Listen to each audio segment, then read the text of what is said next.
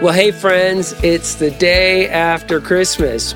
I hope that you got everything that you wanted. And I hope the joy of the day will carry over just a little bit longer. But I also hope that you really are taking seriously the gift of God, the Prince of Peace, because all of the problems that were active in your life before Christmas Day are now back, and they want your attention. All the anxieties, the fears, the wars, they're all still going on. But God's gift is still here as well. So Paul says in Colossians chapter 3, verse 17, let the peace of Christ rule in your hearts.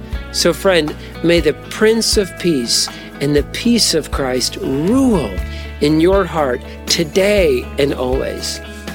And remember, when you're following Jesus, the best is always yet to come.